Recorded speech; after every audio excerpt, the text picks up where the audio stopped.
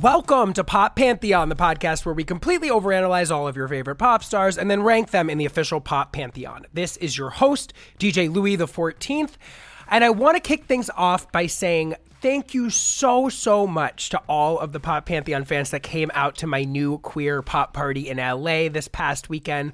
Gorgeous. I got to meet a bunch of you. We took photos together. We danced together. The night was so beyond iconic. One of the best of my career. I had the most fun ever. The energy in the room was absolutely beyond nuts.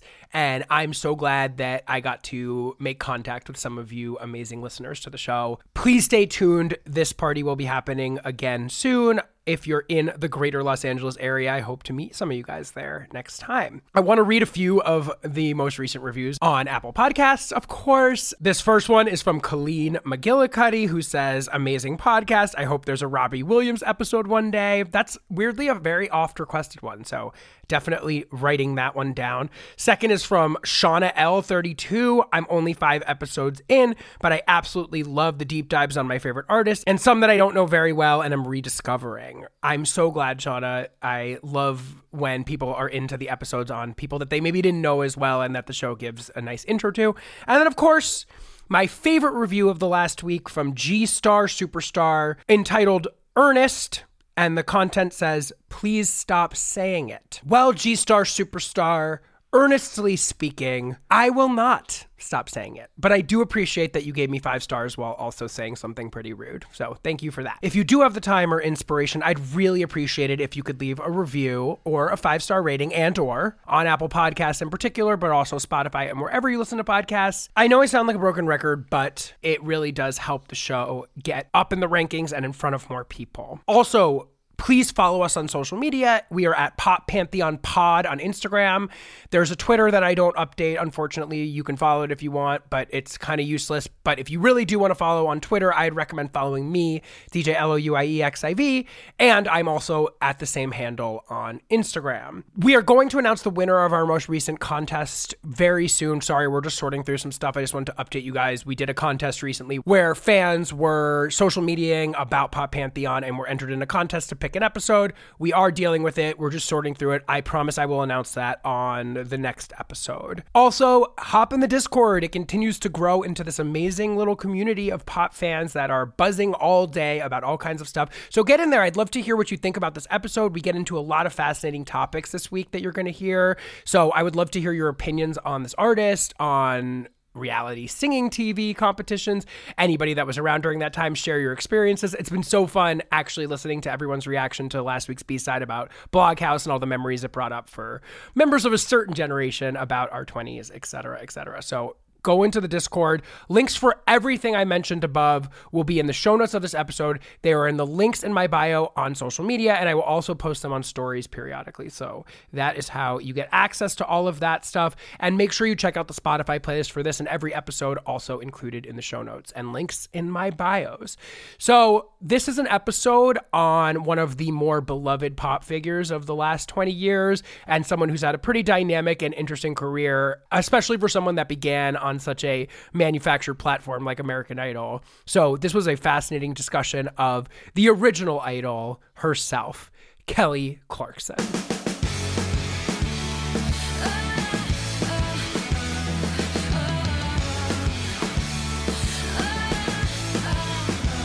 Let's be honest, when America comes together to vote for things, we're prone to fuck it up. As goes without saying, this country is fiercely divided on almost every single issue, and it's hard for the vast majority of us to agree on pretty much anything.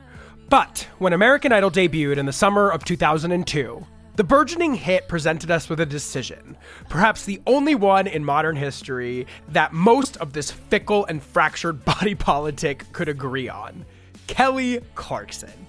Indeed, Kelly's win and subsequent 2-decade career as one of the biggest names in pop music and beyond both defied the odds, proving that a reality show competition could produce a legitimate superstar, and also asserted that she was very much a rare exception to the rule. There's been a bajillion seasons of Idol since, not to mention copycats like The Voice and America's Got Talent, and to this day, while the show has minted some other enduring names, it's safe to say that it's never again produced a reality contestant turned generational pop sensation as big and impactful as Kelly Clarkson. Here I am,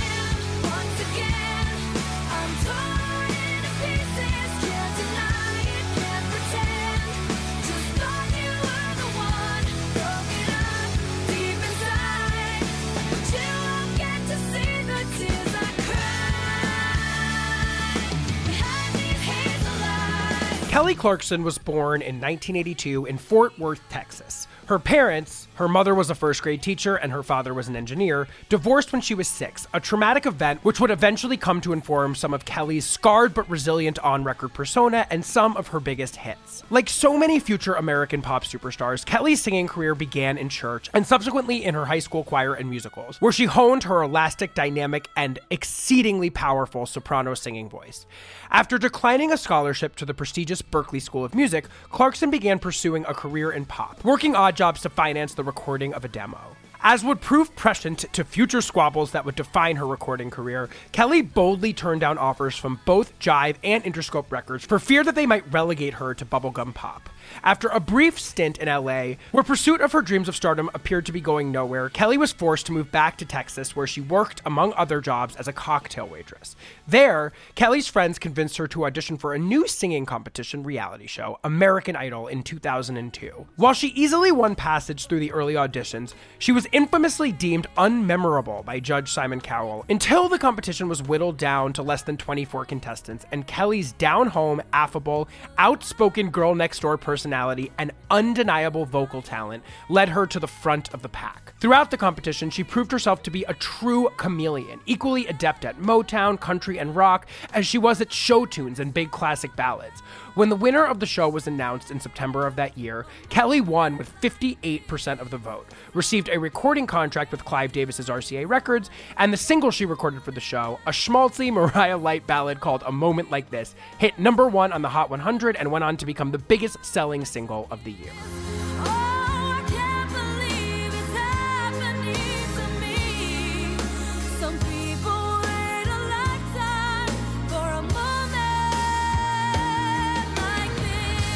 American Idol and Kelly Clarkson, both now inextricably linked, were cultural sensations, and to capitalize on this, Clive and Kelly immediately began work on her debut album, 2003's Thankful. Like her appearances through the various rounds of the show, this record was a smorgasbord of pop sounds of the day. Faith Hill-esque country pop on Just Missed the Train, Mariah-style ballads on Anytime, and light pop rock on Beautiful Disaster. The lead single, Miss Independent, a discarded, slinky, mid-tempo R&B empowerment anthem left over from Christina Aguilera's strip sessions and co-written and smacking of the diva, became a top 10 hit. But subsequent singles, The Trouble with Love Is and Low, were only modest successes, and overall, the record smelled like label product, displaying plenty of Kelly's gobsmacking vocal talent, but little of her personality. If Thankful ultimately came off as an obligation both for Clive and Kelly, it was her second album, 2004's Breakaway, that truly established Kelly as a pop star beyond simply being the winner of last year's TV singing competition. In the nearly 2 decades since its release, a veritable English garden's worth of tea has been spilled about the creation of this record, one of the biggest releases of the decade. Much as she had prior to Idol, when she turned down numerous major recording contracts which would have shoehorned her into the artist that she was not,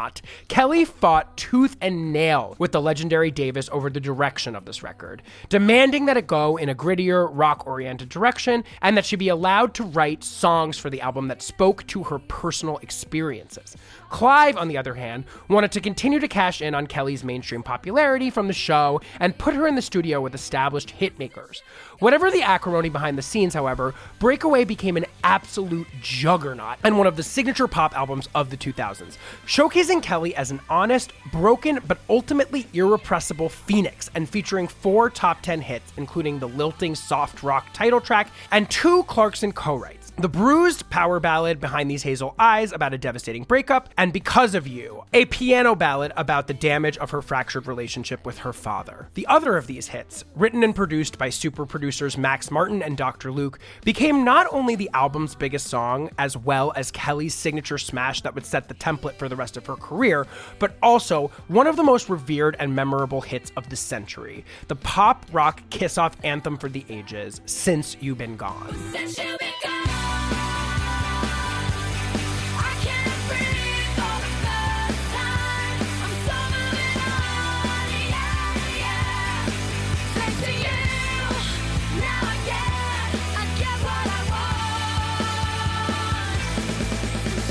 Breakaway went on to sell over 6 million copies in the US alone, but its success proved to be a double-edged sword for an artist with a non-conformist streak like Kelly Clarkson.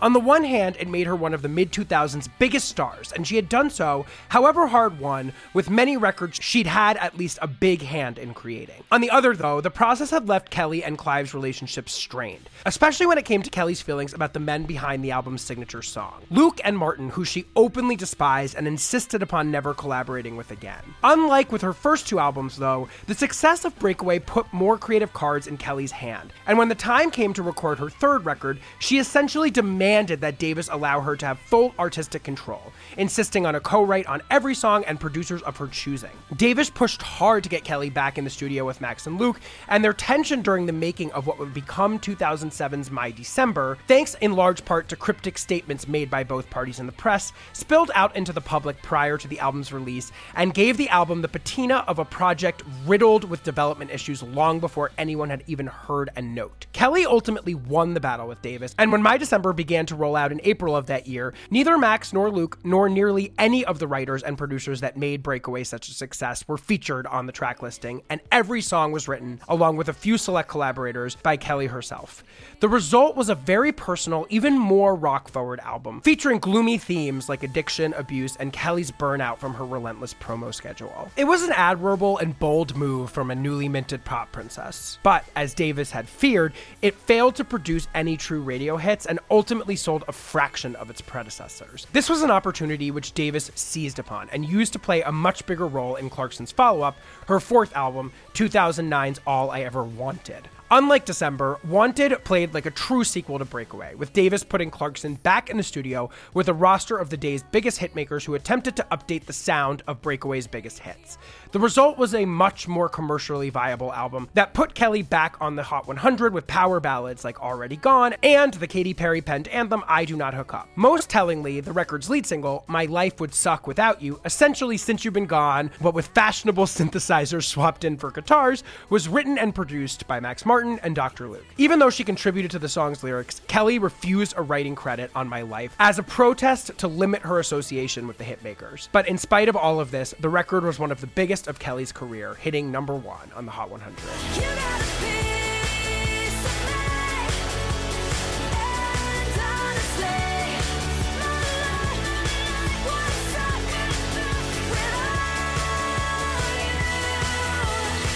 As Clarkson's career hit its second decade, it appeared that her contentious relationship with Davis and the powers that be hit some sort of detente, or at very least, she decided she didn't want it to define her career any further.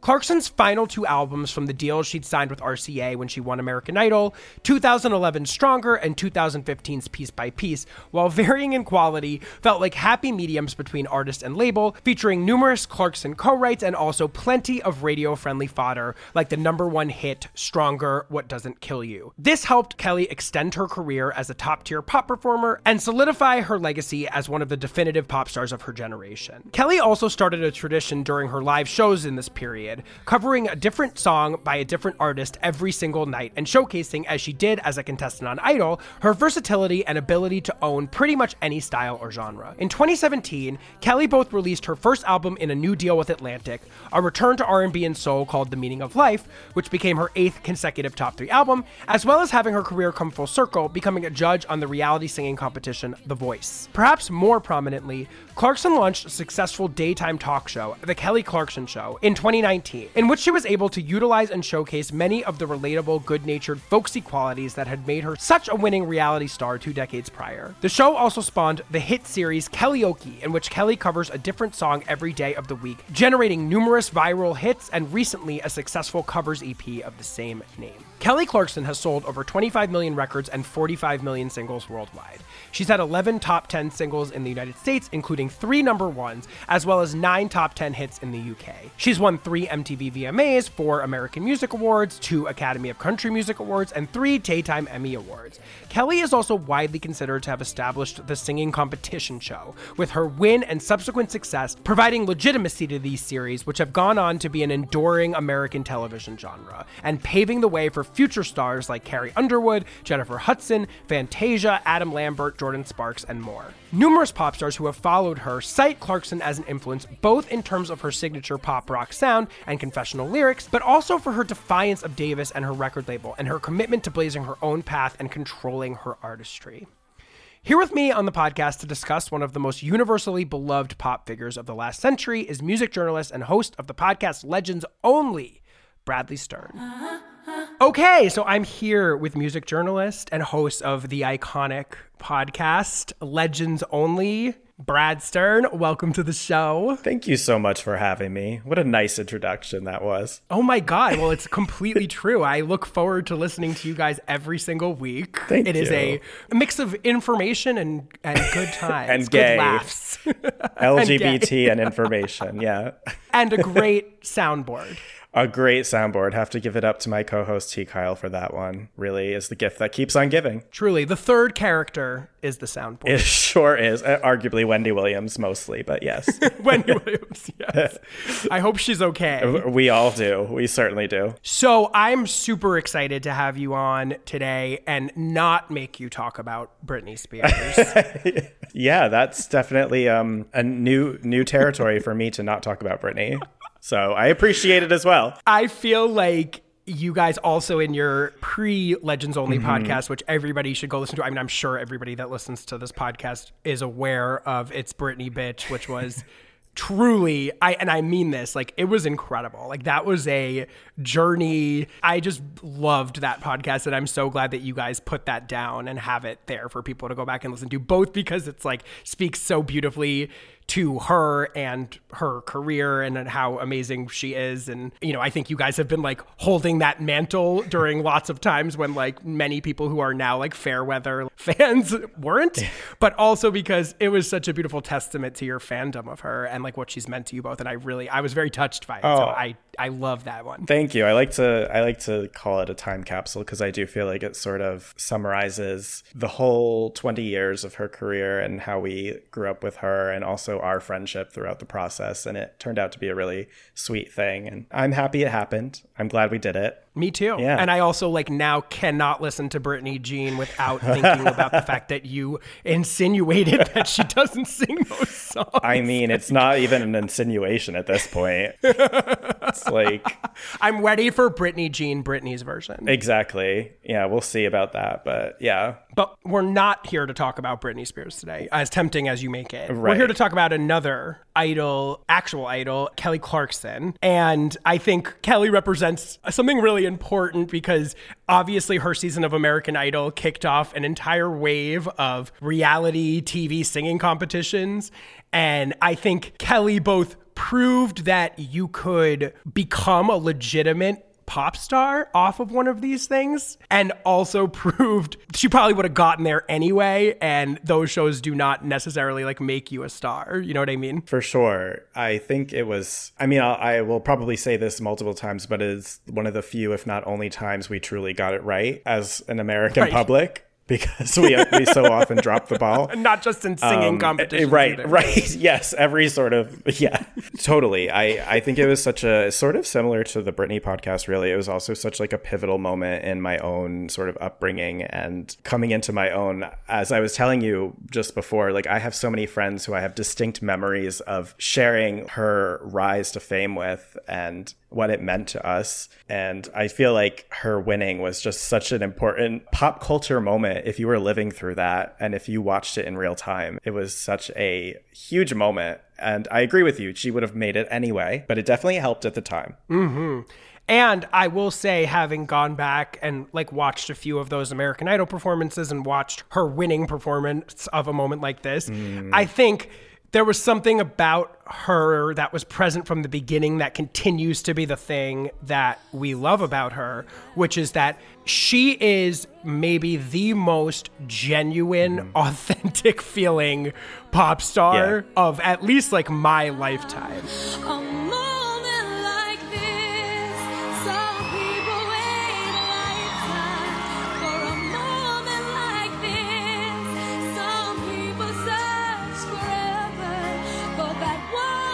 Kiss. Oh, I can't believe it's happening to me.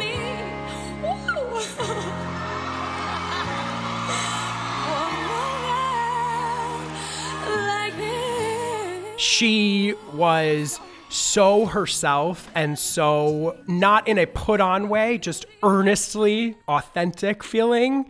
And that's not something you can teach somebody. Like, she just has had that. And I think that's really been, I mean, aside from her obviously like preternatural singing talent, has been one of the things that I think has allowed her to sustain a career for 20 years. Like, you just love this woman, like from the minute you lay eyes on her. She's impossible not to fall in love with. Absolutely. I feel that the same person who is talking in those first episodes is the one that's on the Kelly Clarkson show. And it's never changed, really. Which is truly a remarkable feat that somebody is not totally hardened and jaded in the industry, considering also, I'm sure we'll talk about all of her many feuds and complications with the label, and to still be that same person is pretty extraordinary. And it is why I think that she is so beloved. She's so real. Yeah, and you can frame a lot of these conflicts that have defined a lot of her discography as her fierce commitment to defending herself and to being herself and to not letting the music industry and like very powerful forces that be crush that or try to take that away from her. I feel like that's defined her trajectory as a pop star in many ways. Yeah, it almost sort of like oddly exemplifies the American spirit of like rebelling against the systems in some ways. Not that I'm like, don't make me sound like a nationalist or anything, but I'm just like, I find that like from the jump, she was butting heads with what the label wanted and what they wanted to turn her into, you know, and from Justin and Kelly and everything. And her relentless rebellion is so much a part of her legacy that it is sort of like, I'm so proud of her being our idol because she makes perfect sense for that. I agree. And I also am really excited to unpack some of these like feuds because as I was going back to the discography, I was like, arguably like her first 4 records are in some way defined by these like tensions behind the scenes in various ways. Right. So I think it'll be fun to kind of trace how that played out. And, you know, she made some bold and brave choices during her career that have sent it in directions that maybe, I don't know, it'll be interesting to talk about them, but she's nothing if not incredibly admirable in her commitment to staying true to herself. And I was just very struck by that going through this whole journey of revisiting this music and her story. Absolutely. I want to take this opportunity to talk a little bit before we get into Kelly's story, just about American Idol. And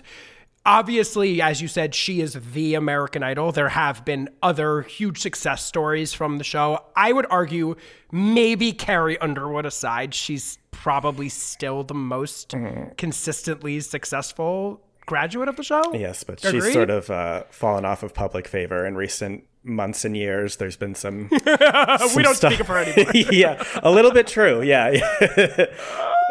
She's had some weird funniness. Yes, and Jennifer like won her Oscar, but like, you know, and course. She's still like very famous. There there are a lot of legends from the show, but yeah. Of course, Chris Daughtry.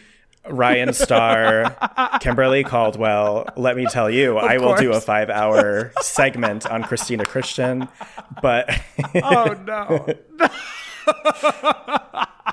Absolutely. Diana DeGarmo, so close to winning it all. So to the extent that you know about it, what was the sort of like conception of American Idol? Like there obviously have been singing competitions in the past. There's been Star Search. There's been famous TV singing competitions. It obviously originated as a British show.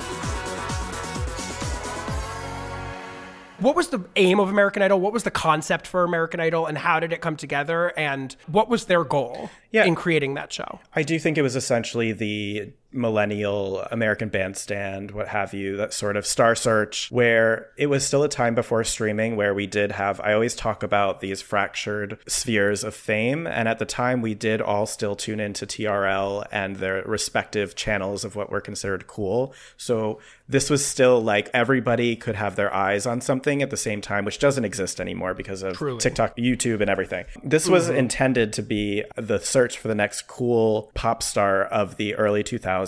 It, of course, was still corny and everything. But at the time, I do think it felt cool. I remember it was something we all talked about at school the next day. Everyone tuned in. And yes, it was following the Idol format from across the pond, which worked. So that's what happens. We take an idea and we steal it, and then just like the Masked Singer. So cool in the sense of like the people marketable. were cool on it, or cool in the sense that like the engagement or the fact that like we were all involved in choosing this person. Was that kind of the cool factor? I think it was the cool factor. Like I remember the phone of it all, and being able to like use your cell phone to text in votes and things like that. So novel. And because obviously it led to the stadium tours or arena tours. Stadium's adventurous. That's too much. But arena tours. Yeah. Was sort of an instant hit in that sense. But the people themselves were supposed to be, I think, rough around the edges. I think they were supposed to be diamonds in the rough. And it was sort of like they were getting shaped in front of our eyes into being pop stars. For sure. They were going to be put through the Idol machine, the Simon Cowell, Simon Fuller, whatever machine, and put out in the conveyor belt. Hi, I'm Ryan Seacrest. And I'm Brian Dunkelman. And this is the Kodak Theater in Hollywood, home of the Academy Awards, and possibly the most televised theater in the world. 3 months from now, live on this very stage, an as-yet unknown talent will be launched into superstardom.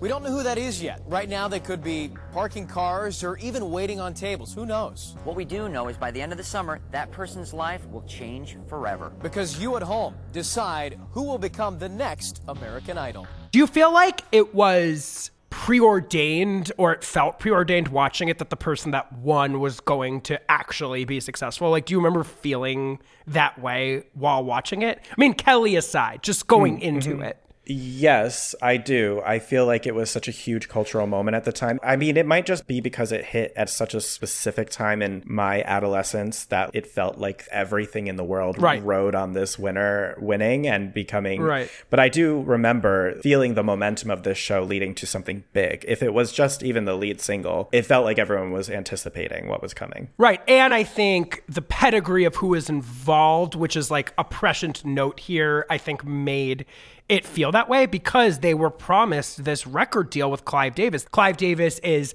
the ultimate in music business pedigree. This is somebody who has fostered the career, I think, very prominently in this context of Whitney Houston. So there's this whole vibe that if you make it to the end of this competition, like the music business man is going to make you a superstar. So that's the kind of context here. So who is Kelly? How does she discover her singing talent? How does she end up auditioning for the show? The whole story is sort of just this girl next door vibe is what we're presented.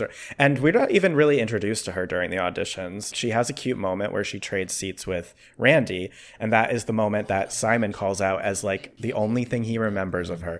Hello, Kelly. Hello. How old are you? I'm a big fan of you, by the way. Thank you very I'm 20. much. I just turned 20 this April.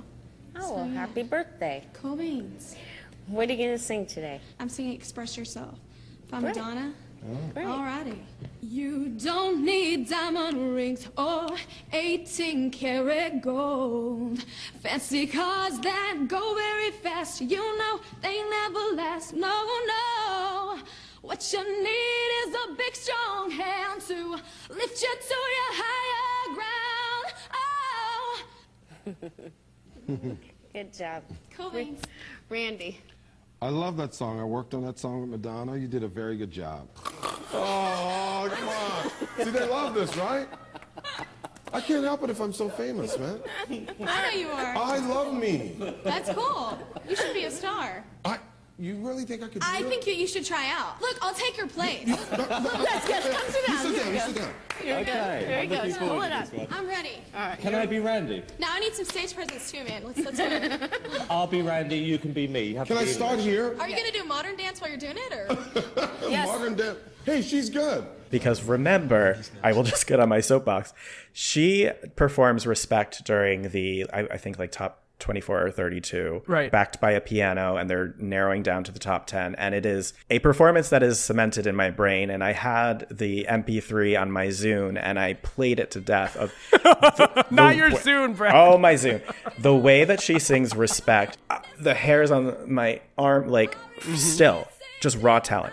And at that moment, Simon responds to this jaw-dropping performance with, I didn't really remember you. And she walks off and she was, okay. Say it one more time. R-E-S-P-C-T. Find out what it means to me.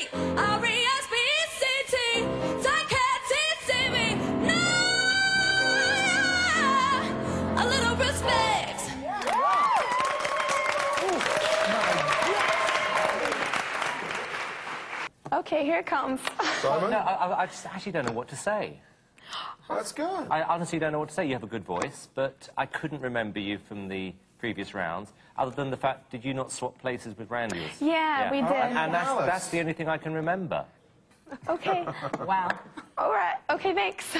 It's shocking. If you watch it back now, it's shocking. Like, she performs world-class vocals, and they're like, I guess. They did not have it out for her, honestly, like, positively, until towards the end. Oh, wow. In my opinion, they wanted to like make it seem like the competition was a competition, even though they were like, oh shit, she's gonna win for sure. I think they wanted to try. Oh, so you think that was put on? You think that was put on? I maybe, or they were just blind to it, or I don't know, but it's bizarre. She steamrolled the competition, but I don't know that they necessarily made it feel like that. Yeah. So who is she? Like, where does she come from? She's a Texas girl. I think her friend auditioned. Yes. Before that. Right, I remember that. I remember the demos floating around. She had already been cutting demos. Her Queen of the Night demo was fantastic.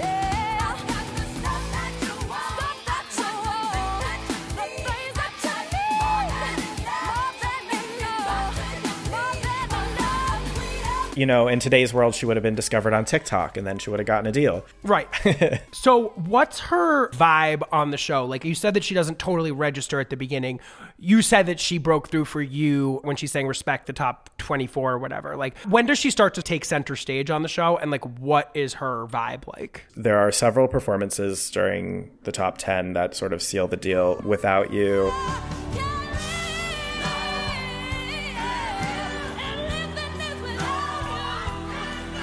Motown Night.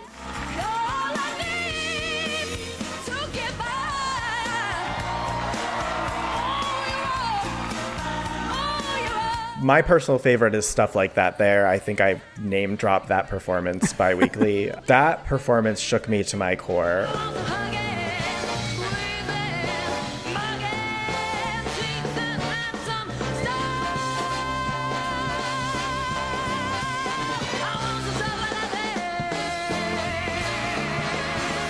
Natural Woman obviously is huge as well.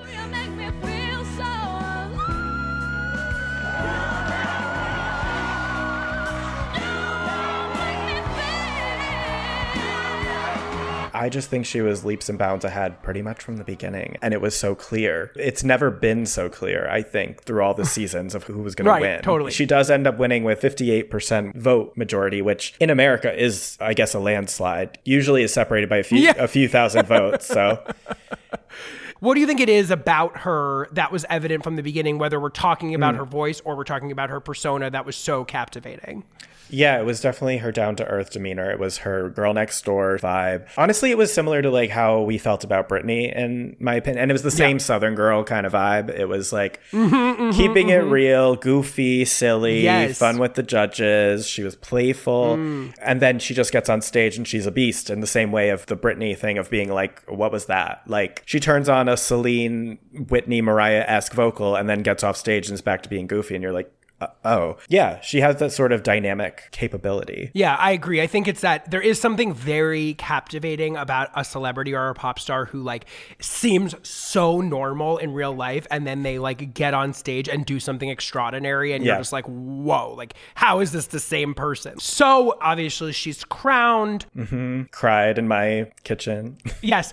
And so did she. I was just watching the performance. I mean, it's so touching. She is so genuinely moved and she can barely get through the performance, but in owning it in the most beautiful. If you watch that and you don't feel something, like something's really wrong with you. Yeah, no, absolutely. I cried. The winner of American Idol 2002 is...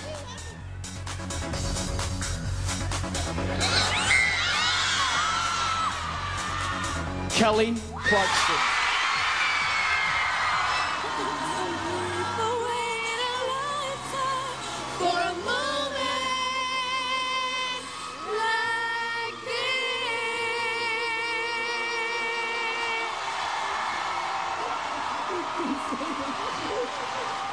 I remember my parents, who paid zero attention to the show during the entire run of it, were like, we got to watch tonight. Like, it's the finals of American Idol. Like, Right. it was a national news story, the whole thing. Absolutely, yeah. So Kelly wins the show. The song they've written for her to sing on the show as the winner is A Moment Like This. It goes to number one, I guess, solely off the power of how incredibly culturally saturating this first season of American Idol is. It's obviously this huge, schmaltzy, kind of classic diva of the era ballad.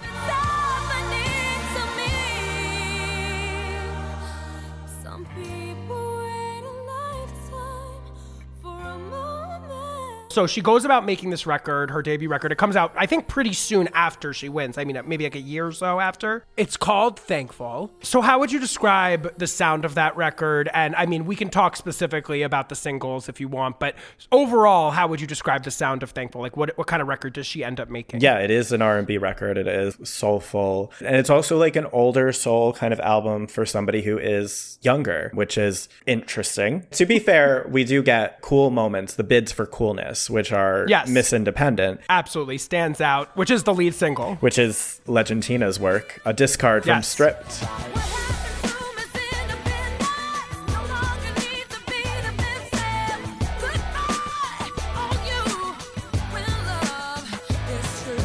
I'll tell you this, Brad. Christina Aguilera is all over this fucking thing. I mean, when I was listening to Thankful, I was getting massive, various forms of Christina throughout the entire album. Well, you have to really look at who is out at the moment, and it's really not surprising at all. Like, she sounds like the moment. And that is the idea, is like, she should represent American top 40 pop. Therefore, she should sound like Christina. And Christina, it should be said, was coming off of her biggest era. Yeah.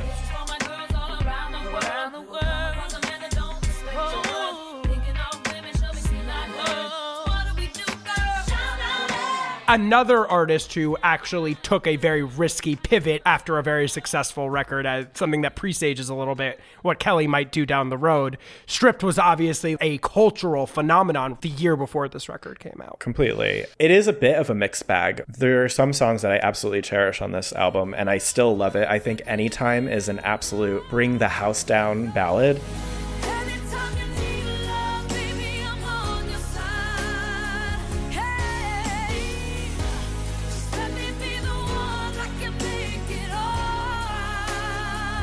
Mariah vibe. Super Mariah. My personal favorites are Just Miss the Train and Beautiful Disaster. Just Miss the Train is kind of like country pop Faith Hill.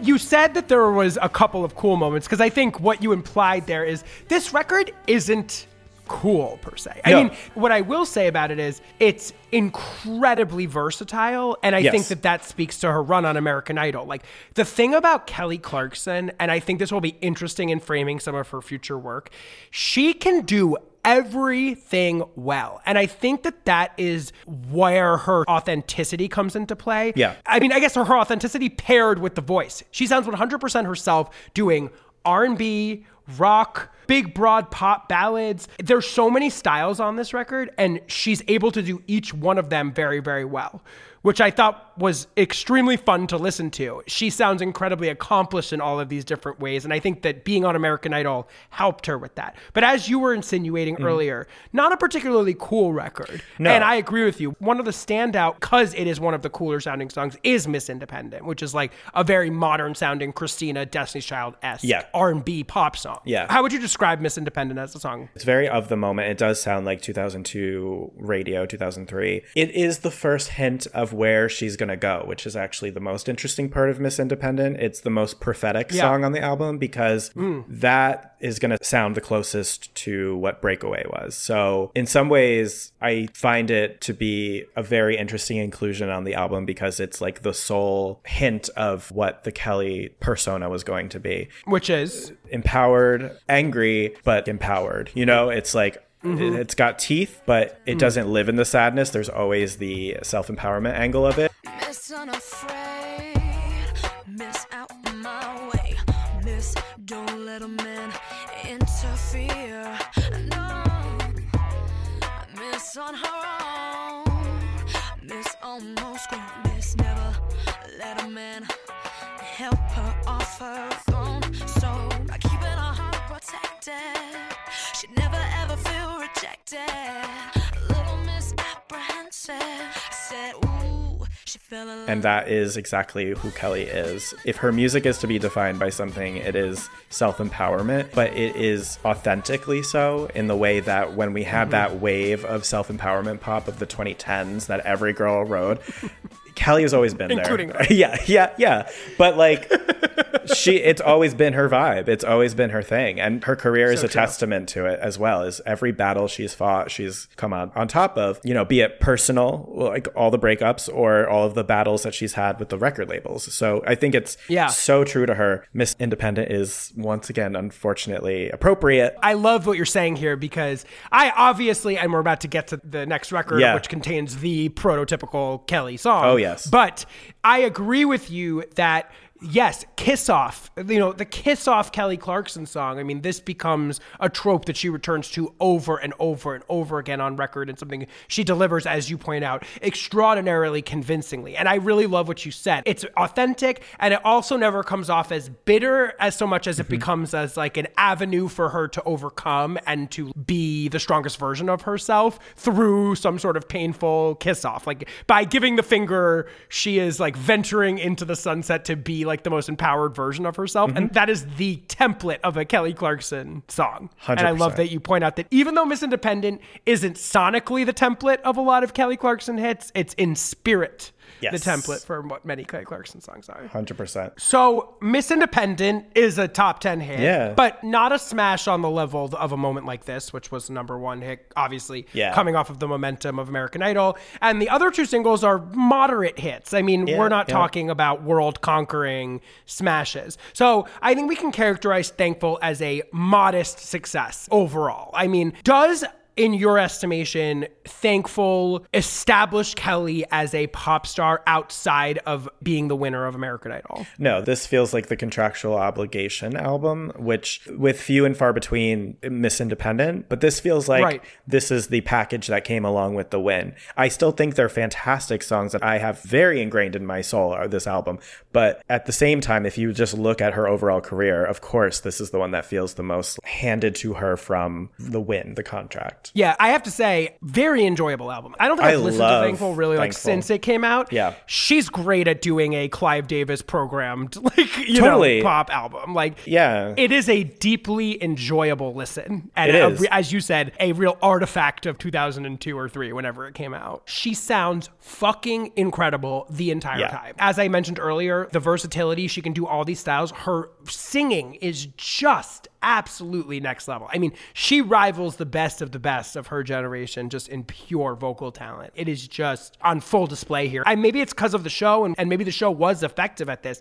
It didn't feel like you were hearing somebody that was just sort of like figuring out how to do this. Like, she comes across as a total and utter pro. Oh, completely. I always point to this album as, you know, when I want her to do R&B again, I'm like, this album was still incredible. Even though it was sort of the obligated album, it felt like it's still a fantastic album. So before we get into talking about Breakaway, I think an important ground layer that we should just lay out for people is this burgeoning pop punk girly anti-Britney thing that's going on in the early 2000s. So can you just talk a little bit about what the contours of that movement are, who the major players are, and what that's kind of all about? Yeah, well, it always goes back to Britney, but they needed the antithesis of Britney is Avril. There was a growing movement against bubblegum pop, Britney, NSYNC, Backstreet, and so what you have up against it is like Simple Plan, Avril, Fifi, Good Charlotte, Blink-182, that sort of like anti-vibe.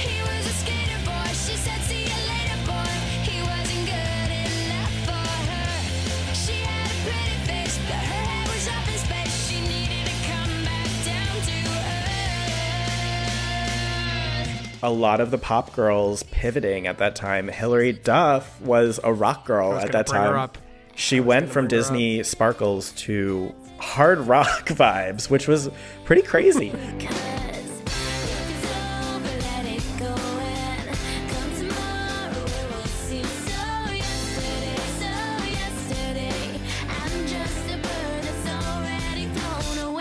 She's a rock girl. She likes to rock out. That's classic rock, Brad. Yes, it is. Hillary Duff? Now it is, for sure. When I think about the golden age of rock and roll music, that's where my mind goes. Same, absolutely same. So I would say she was entering into the world maybe a step late, because I do think it was already happening. But then she defined herself as like a featured player of this movement. I mean, they were anti-Britney, but at the same time, they were still making pure pop music. I mean, that's they were sort of framed as sort of like, we rage against the machine. Yeah. We're so different than pop. But like at the end of that's the day, the whole irony of it. We're still talking about people making pop songs with guitars. The same people were making both of their records. Like, yeah, exactly. It's still marketable rebellion. It's not actual rebellion. And so I think her entering into that to be competing with those girls, not even with the pop girls, to be with the edgy girls. Has she spoken about who her primary musical influences are? Like, do we know who she was standing or looking up to prior to this or during the creation of this? She was working with members of Evanescence on the album, and Evanescence also was very much the cultural zeitgeist at that moment.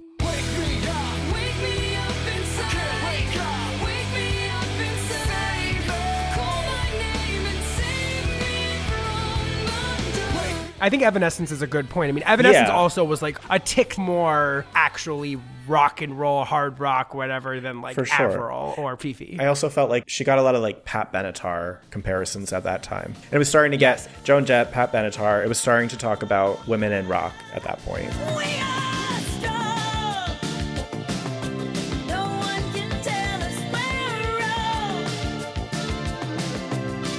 So Kelly comes off Thankful. She's recording her second album, which will eventually become 2004's Breakaway. Now, the lead single both of the album and is the song from the Princess Diaries 2 soundtrack, which, of course, in the context of our current conversation, is written by Avril Lavigne, and it's the title track, Breakaway. How does Breakaway help establish or set the table for this kind of like Kelly 2.0? Well, Avril 2.0 wrote it, whichever version of her. Melissa wrote the track. Melissa's been doing so well for the last 8 years. She's carried the mantle forth. She absolutely has. Melissa's latest album is genuinely great. It honestly is. But yeah, I feel like Breakaway actually, as she explained on the Kelly Clarkson show within the past few weeks, was about growing up in a small town and breaking away into the big city. But it makes total sense for both artists. And if Avril had kept it, it would have made complete sense for her as well. They both were taking big leaps into the music industry, and Breakaway was a very symbolic transition song from pop R&B to this sound. Grew up in a small town, and when the rain would fall down, I'd just stare out my window, dreaming of what could be, and if I'd end up happy, I would pray.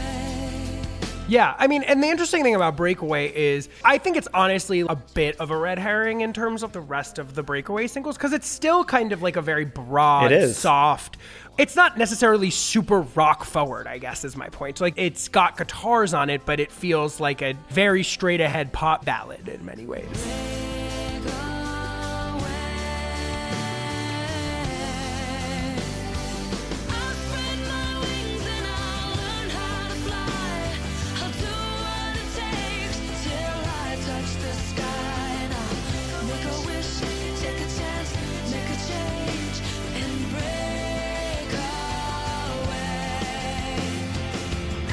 For sure, it's very light, it's very unassuming, versus once you tear into Since You've Been Gone, one track later, you're like, oh, okay.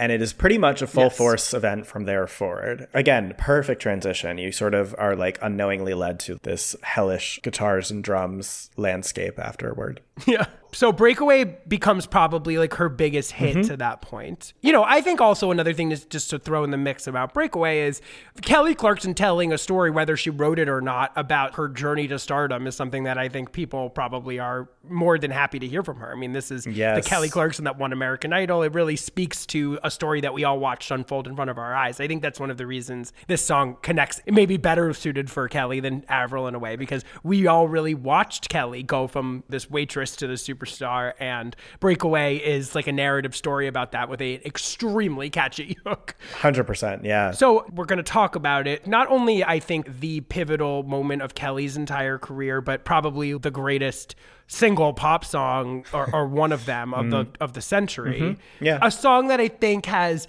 been a specter over Kelly's career, defined Kelly's career, and is also a fascinating like nexus point for so many different narratives in pop over the 21st century since you've been gone. So let's talk about this from a couple of different angles.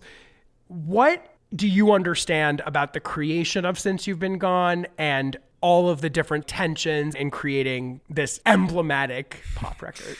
From the limited amount that she has shared with us, she has always said, I work well with 99% of my collaborators, but there are just some people who I have butt heads with and they are not nice people. And she has hinted as much as like saying that producers would want her to sing a certain way, which I think is a very common Luke-ism. Dr. Luke is to like get that enunciation in a way that he wants it. Like I think she probably was singing it in a not pop radio friendly way, and he was probably very militant in the way that he wanted it to stick and be sticky in the chorus.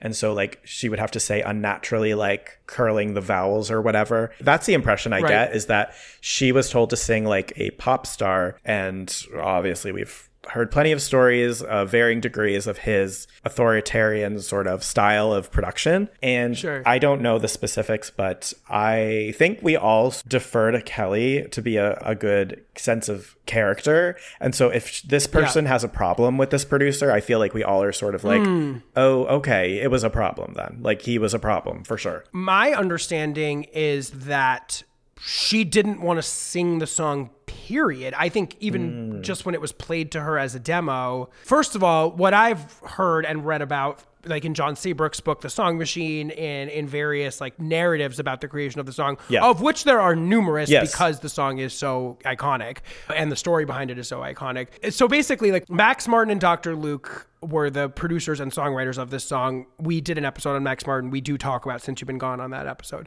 But it was the pivotal moment in Max and Luke's collaboration with one another because Max had been coming off of being pegged to the Britney, Backstreet, and Sync movement, and he really wanted to discover like a different way to present himself and an edgier sound for himself. And that was where Luke came in. He sort of like Obi-Wan Luke, literally, like, sorry, I didn't even realize what I was doing there. Luke was seen as sort of like someone that could bring edgier styles. He was a guitarist in the Saturday Night Live band. He had a background in hip hop, and Max was viewing Luke as a way to bring some sort of edge to how he had been perceived as a producer and songwriter to that point. Now, Since You've Been Gone was their aha moment because, as the story goes, they were listening to Maps by the Yeah Yeah Yeahs, which is like a famous indie hit of this era.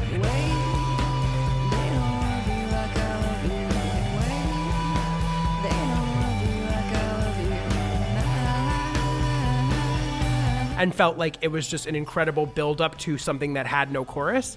And they decided, listen, if we could put a massive pop chorus on this song, this could really be something. And that was kind of the origin of them writing Since You've Been Gone.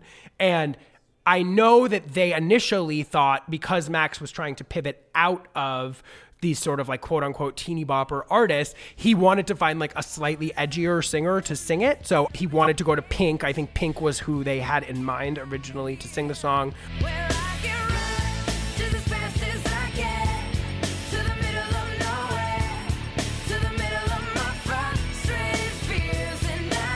Although this doesn't represent edge, they also did send the song to Hilary Duff. She also declined it, claiming that she could not sing it. She couldn't hit the notes. Yes.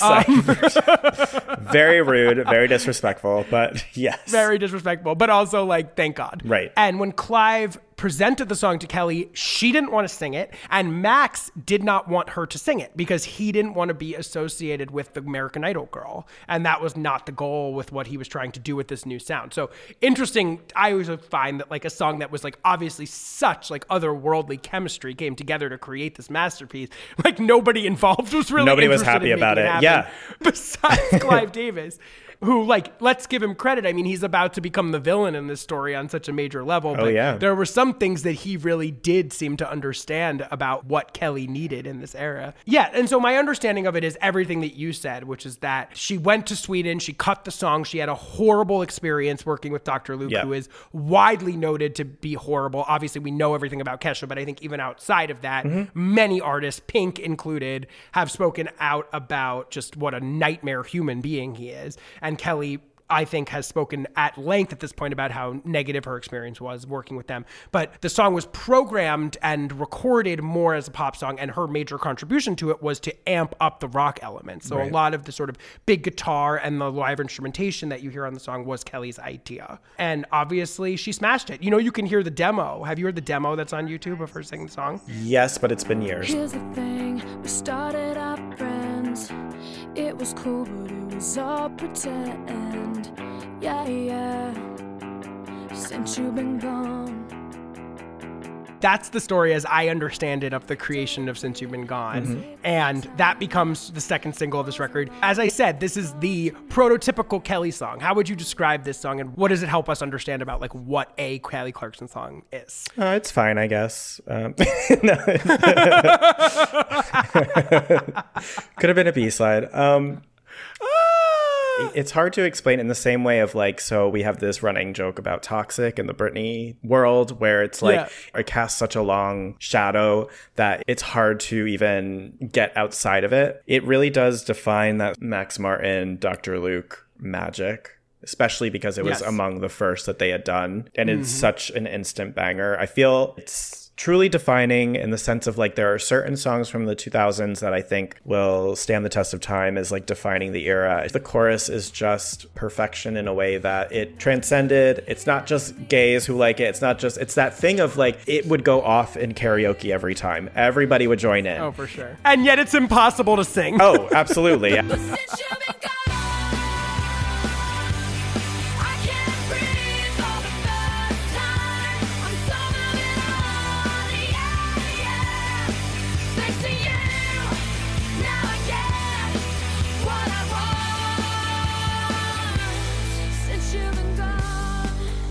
It's a feat to listen to her sing it. I mean, that's part of it. It is. It's the ultimate throwing shit in a bag, setting it on fire. Like, it really represented just like, fuck you, that kind of like release catharsis song. It really is that song. And when you do listen to it, you're like, yeah, it really is. It's that song. I think a lot of it also like just structurally is that build. Like, first of all, it's structured as a story, which is really iconic. Like, I love the opening line. Here's the thing. We started out friends is such an amazing way to open a song. You're like immediately hooked into a like narrative story. Yes.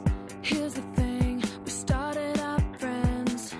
It was cool, but it was all pretend. Yeah. Since you've been gone.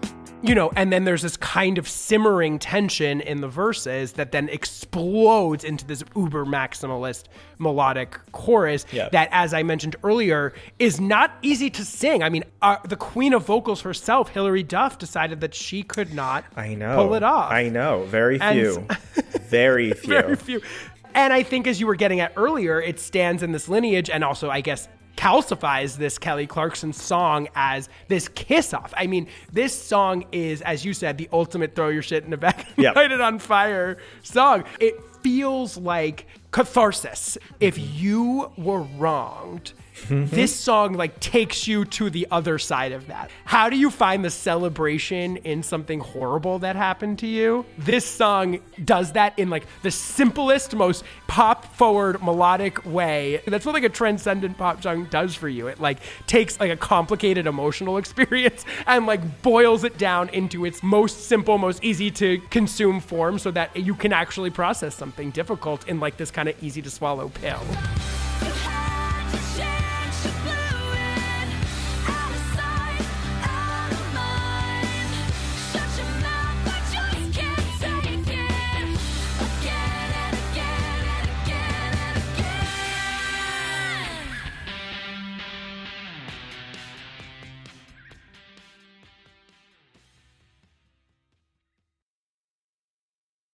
Of course, as we said, Kelly doesn't even want to release this song. This is all kind of forced upon her, which then goes on to define the next 10 years of her career. But the song is an utter sensation.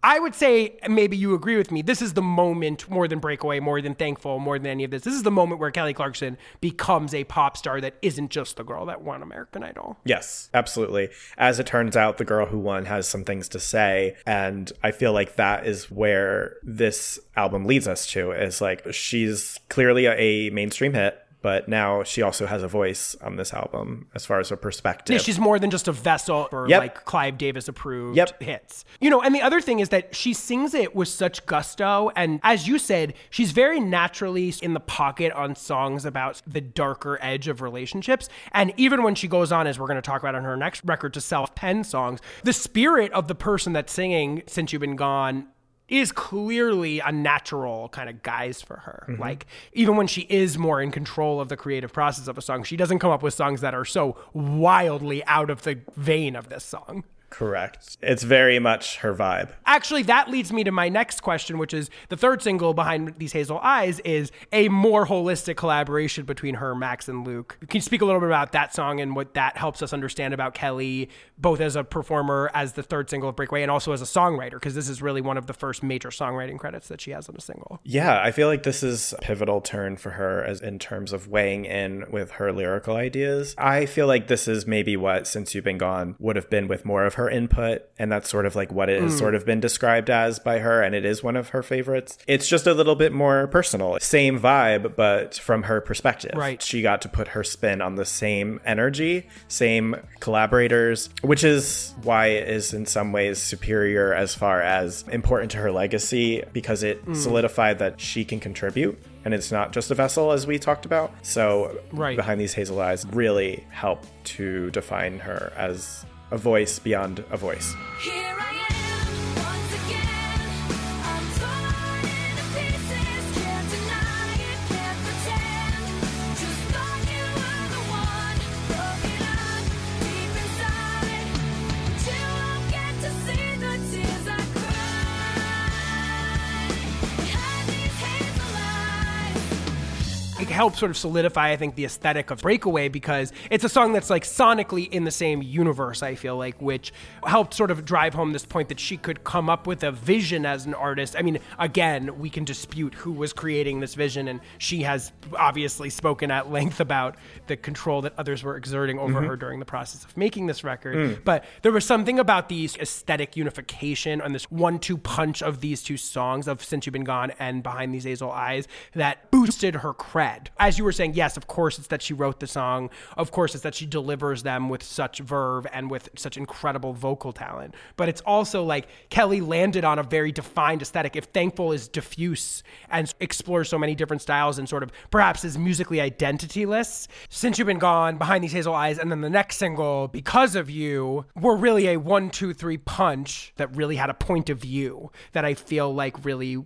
played into her advantage in terms of establishing her as a legitimized pop act. Yeah, I feel like getting into Because of You as well, this begins sort of like a trilogy, I think, in her career, as far as speaking about her father and speaking about her upbringing. She has this grand arc throughout her career that's really beautiful of talking about that. So this sort of begins our introduction into learning more about Kelly and that her life wasn't perfect, because you would never get that perspective on Thankful. So didn't she write Because of You when she was a teenager? Yeah. So this was like in the back burner already, and they didn't take her seriously to start bringing out her own songs until this album. Or even on this album, I read that with Because of You, she basically had to like fight tooth and nail for them to include this song, and Clive Davis was unduly cruel to her about this song, saying that this is not a hit. I think he said something like, you should be grateful for like what I'm doing for you with these Max Martin and Dr. Luke songs, and like you should just be happy with that. And she fought tooth and nail. And I think it's Reba McEntire who said, it was either Reba McEntire or Dolly Parton who mentioned in retrospect just how hard she had to fight to get this song on the record. And then, as you said, Because of You is about the divorce of her parents. How would you describe Because of You just sonically and thematically? Yeah, really her father. And it's something that she talked about when she was 16 and coping with that. The song ended up being something that everyone could relate to, which is also a very Kelly type of thing, is like maybe everyone isn't going through divorce or like hates their father for what he's done, but it resonates, which speaks to like her ability as a songwriter. But yeah, it's about her fractured relationship with her father. Right, and how the ways that he treated her and her mother created a sense of mistrust that she's carried into her adult life. Because of you, I never stray too far from the sidewalk. Because of you, I learned to play on the safe side so I don't get hurt.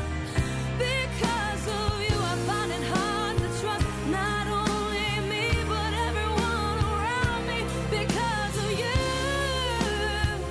I am afraid. I feel like unjust is the right word to talk about Live's perception of this song. Unclear why it was so loathed, but I think it's important. I know, because it's kind of become her other signature song. This song lives on. Like, people love this song. You know, For this sure. is one of her real sturdy classics, I feel. Totally, yeah. That's 4, count 'em, top 10 records from Breakaway. Not for nothing, probably the biggest record of the first half of that decade, or one of the biggest pop records of the first half of that decade. And as you said, a little bit late to the pop rock game, but I think maybe the definitional album of that movement, perhaps.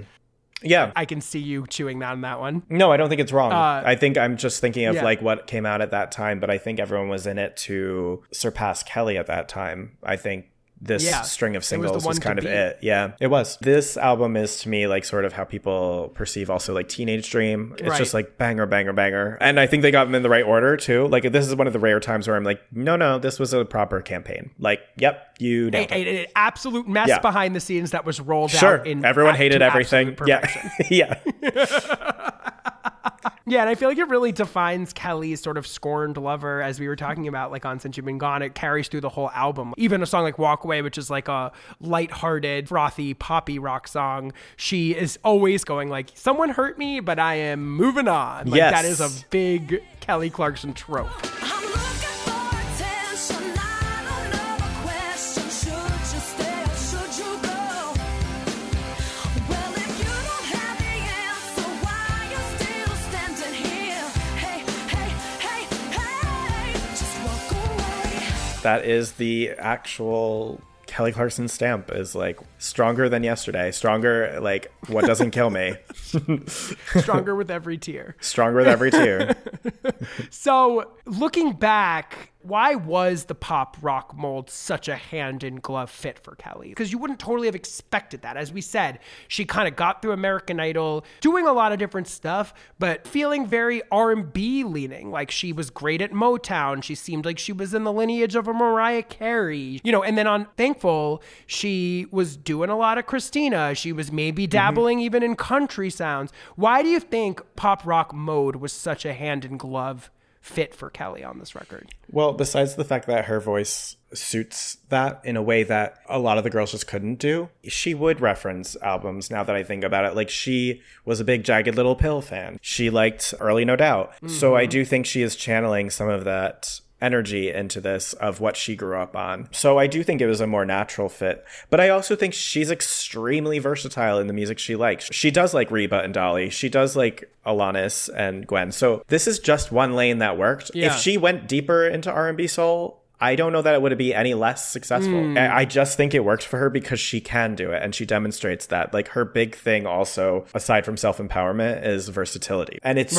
perfect that she won American Idol. She is the exemplary winner of American Idol because she is able to do every genre. Totally. But there's something about the force of Kelly's voice in these sort of power pop rock songs that is, just as I said, I keep coming back to this word, cathartic. Listening to her like rip through these pop rock songs, and there's this grit that she can bring to her voice that just fits really, really beautifully. And like, it's something that, frankly, like a Pink aside, not all the other girls can bring that level of vocal power. I mean, Avril doesn't sing like Kelly does. Ashley Simpson doesn't sing like Kelly does. Hilary Duff doesn't sing like Kelly does. Fifi Duff. Wow. I mean, this woman, I mean, I know I'm being now bold. we're getting crazy. Yes.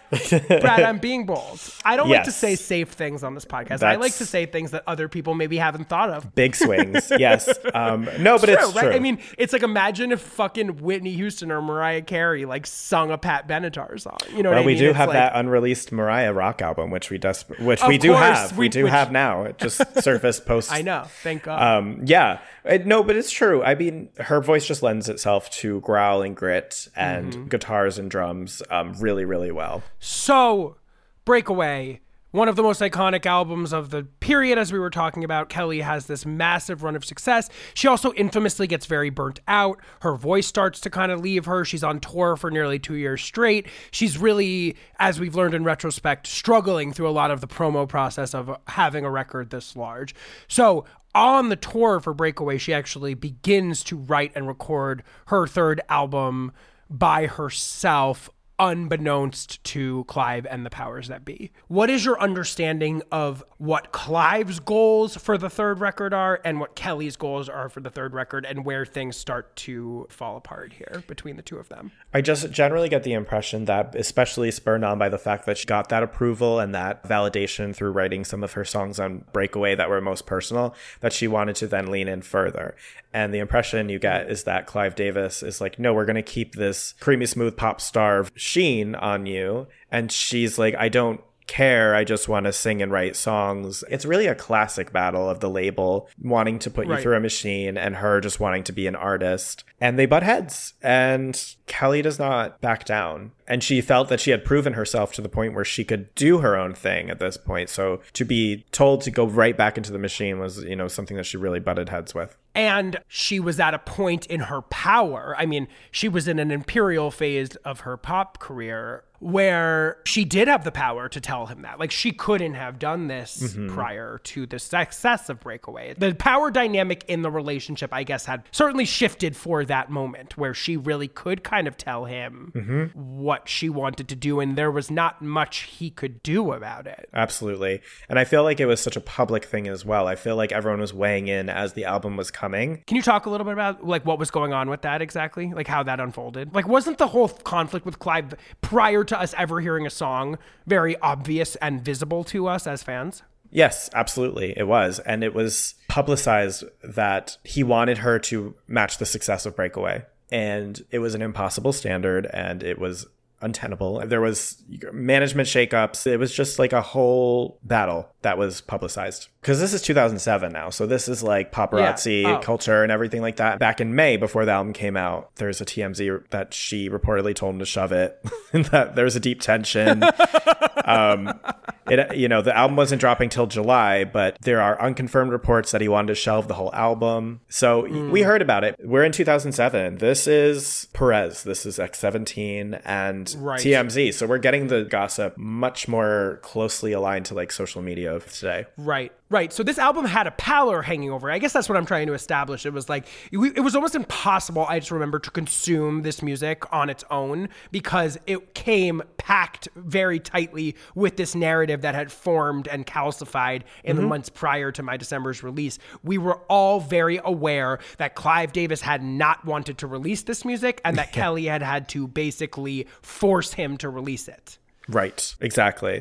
So when Never Again drops, when My December drops, how do you describe the sound of My December? Like, is it as far off as it was made to seem in that narrative from what Kelly had done before? And just overall, what is the sound of this record and what are the themes of her writing on it? I think it is undeniably harder in the rock edge of it. And I do think that the choruses don't stick as much. They're maybe purposely a little bit muted. I think the songs don't intend to light up top 40 radio. They're much more message driven. They're much angrier. They are much more even closely aligned to the Jagged Little Pill vibe, which I was going to say Alanis hangs heavy over this thing. Absolutely. It's not fair to deny me of the cross I bear that you did to me. You ought to know. And I think that's what she wanted. I think she wanted to scream about touring and life as a superstar, and that's what this album really was. And it has some really angry fueled moments, but it also has her lowest moments ever on record. Irvine at the end with Shivas as the hidden track is the one that she wrote I remember she said, like, laying on the bathroom stall, like, during tour stop where she canceled a meet and greet, which she never ever does because she was just feeling so low. And it's like her message to God to help her.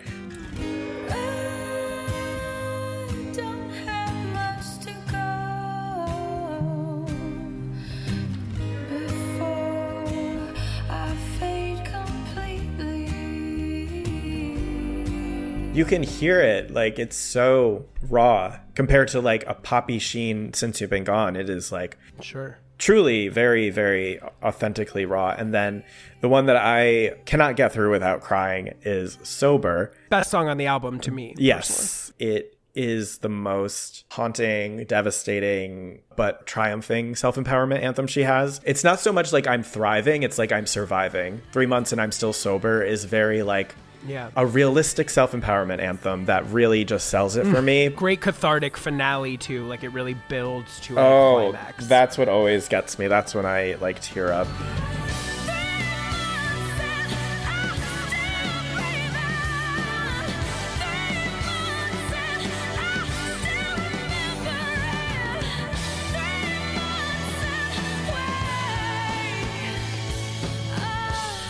Her vocals there as she crashes through. Good. So good.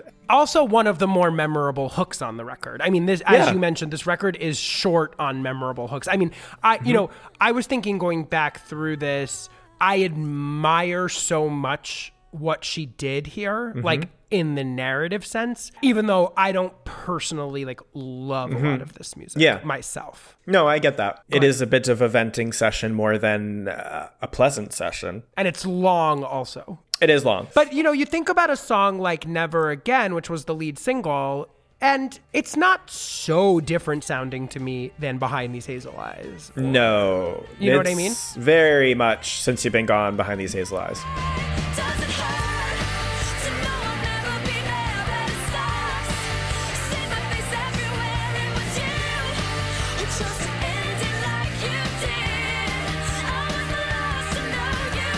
That's the part of me that wonders where, like, did the narrative wave of this thing sort of overtake this project more than it needed to? Like, there was so much about, like, that these songs were so anti-Max Martin, anti-Clive Davis, that she was taking such a new direction and she was fighting so hard for it, which, like, is evident to some degree on these songs. Like, they definitely do not have the perfect pop sheen of Max Martin and Dr. Luke.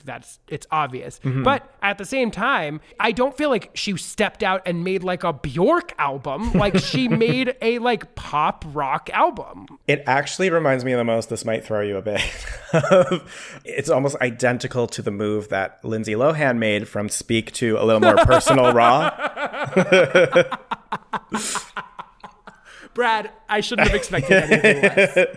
Because a little more personal raw is a little more personal and raw, and also it's like less commercially viable and a bit more complainy, venty, personal. And I feel like this is sort of the darker edge of Breakaway as well, because I believe Never Again was written in the same sessions as those songs. It was the darker side of those songs of Since You've Been Gone and Behind These Hazel Eyes. And so it's really kind of a cop-out to say, like, at least that song is like, no, that's still Breakaway. It's edgier. For sure. It's edgier and it's hooklessier. Yeah. It's not sticky. As you said, I think therapy session's a great way to put it. It feels like a vent, but these songs as individual pieces, Sober aside, a few other of these aside, don't grab me personally as like songs. It's more like you sit through it and you're like, wow, like she really got through something by making this record, and I admire that a lot. And for a pop star coming off of a record like Breakaway to fight to put something like this out, like nothing but respect for that. You know what I mean? But completely. It's more of an artistic statement than it is necessarily a cohesive body of like pop radio work. For sure. And I think we should also put out there that it's a breakup record. She was dating Moody, what's his face, from Evanescence. So I think it was the combination of the breakup and the burnout from Breakaway are what sort of created this mood that she was in. That sort of also gives her maybe the unfair narrative. I mean, we talk about this with Taylor Swift of like, oh no, she's going to write a song about us if we break up. Like, she does sort of start to become a breakup anthem queen as well. And yes, that has right. it's sort of like misogynistic undertones to it, but it's like there's an element of Kelly's career that is very breakup heavy. For sure. She's like constantly in the midst of a breakup. In fact, I think some of her later period work has suffered from not having that inspiration. Yeah, I like didn't want to say it because I feel like it is such a dangerous and like irresponsible thing to put out there, because I don't think it's always necessarily true that you need to have heartbreak to have artistic No. creativity. It's not always true, but it might be true for Kelly Clarkson. She certainly thrives when she's pissed. That's like... Exactly. And talking about being pissed, I think in some ways you can just also view this album as just a giant middle finger to Clive Davis. I mean, yeah. It's interesting to think, she was mad, given how successful it was, but that's who Kelly is. She has a lot of integrity. We talked about this at the beginning. Like, I don't think Kelly ever cared about being the biggest pop star on earth. I think that was a byproduct more so than it was like her actual ambition. I agree with you that I think Kelly wanted to be a success. She wanted to be a singer. She wanted to be a professional musician. Mm-hmm. But I don't think Kelly ever saw how big Breakaway was going to make her. I don't think that was what Kelly's goal was here, in my opinion. And I think this album bears that out. If she wanted it to be, she would have continued the process. It's as simple as that. Exactly. She had all the tools at her disposal. If she wanted to be that, she would have just kept it moving. She very clearly saw what it's like at the top and said, oh no, not this. I'm very happy being successful, but I don't need this level. Yeah, and that's why I sort of say, in a way, this album is more of a triumph of narrative than a triumph of music in some ways to me. It was a pivotal decision that she made. It was an important inflection point in her career, and it was an important thing to fight for, and the narrative of it being public, I think, ultimately served her, even though it was messy seeming when the album came out and might have hurt the album's commercial fortunes more so than it was necessary. But I think this was a moment where people have rallied around Kelly, and that what this did for her persona and what this meant to the fans was instrumental in, I think, Kelly's longevity and the connection that people feel to her. This is a woman that has integrity and is going to fight for what she wants and isn't a fucking sellout, and that's the powerful narrative that was established in the making and release of this album. Once again, though, there's an interesting sort of thing that goes on between this record and 2009's All I Ever Wanted, which is that Kelly gets kind of brought back into the fold. And I'm interested in what your thoughts are on this. So she goes from making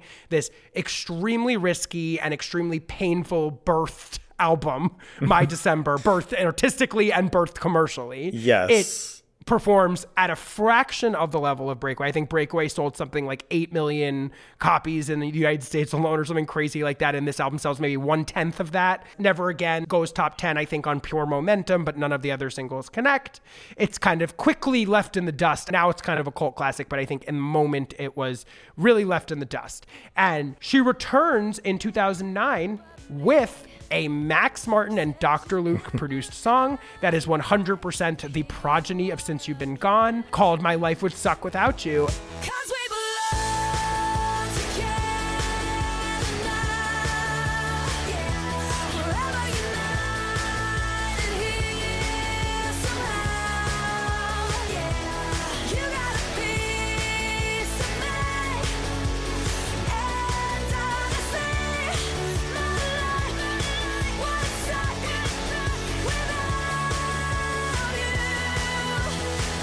This is the lead single from what will become her fourth album, 2009's All I Ever Wanted. The fact that I love this song notwithstanding, how do you process the fact that she went from such a defiant stance and then sort of folded back into the plan? Well, I sort of feel like because she went with that defiant album and the returns were not what Breakaway was, and you still have this label deal, the album felt like a requirement once again, and to a certain degree. I remember writing my review of it in college and finding it almost like so cruel that she's sort of glossy, candy-coated pop, almost to like a satire degree on this cover, and the title is called All I Ever Wanted. Feels like such a cruel Clive Davis. Oh yeah, I never thought about that. Knife in the back, because that's what it gives me. And I feel like she's went out on My December, got what she wanted, and then still had this record deal and was like,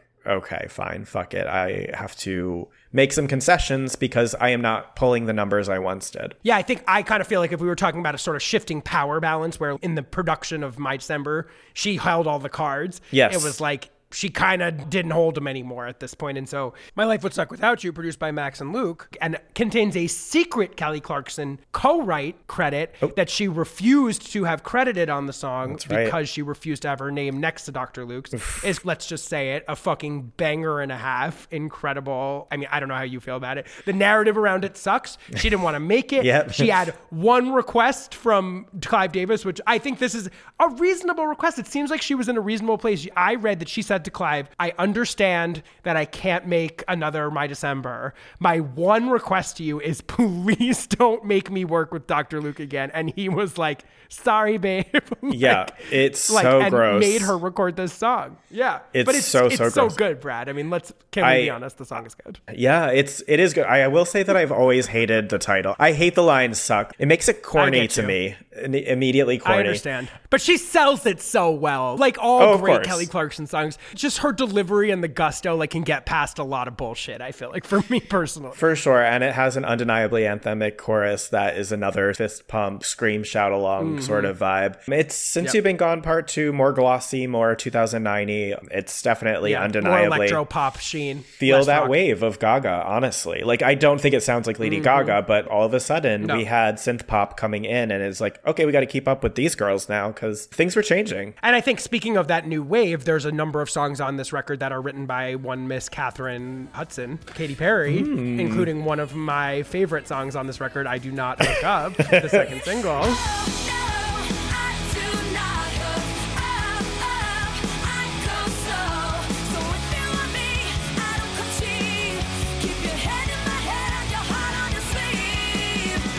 I really like this album, I have to say. I even might prefer it slightly to Breakaway, which I know might be like a hugely controversial thing to say. Hugely. I actually feel like we get a little bit of a cut the difference. Yes, there's big glossy songs. There's My Life Would Suck Without You. There's a series of Ryan Tedder songs that I really cannot deal with. Ryan Tedder is somebody that I don't personally enjoy very much. And neither does she. Yeah, neither does she. What Brad is referencing here is the fact that the third single from this record is called Already Gone, produced and written by Ryan Tedder. It was written prior to Beyonce's song Halo. It sounds very much like Halo, but it came out after Halo. And Kelly discovered in retrospect that Ryan made the song sound very similar and was once again, as in Kelly Clarkson tradition, very vocal about the fact that she felt duped by Ryan Tedder and that it wasn't the producer who was going to get blamed for this copycat thing, that it was going to be a press story about Kelly Clarkson copying Beyonce, when in fact Already Gone was written before Halo came out. I want you to know that it doesn't matter where we take this road. Someone's gotta go. Do not care for that song. Do not care for Halo. Do not care for the majority of Ryan Tedder songs. But this album contains my favorite Kelly Clarkson non-single, Don't Let Me Stop You. I'm so glad you said that. That is genuinely one of my favorites as well. Oh my God. What a song.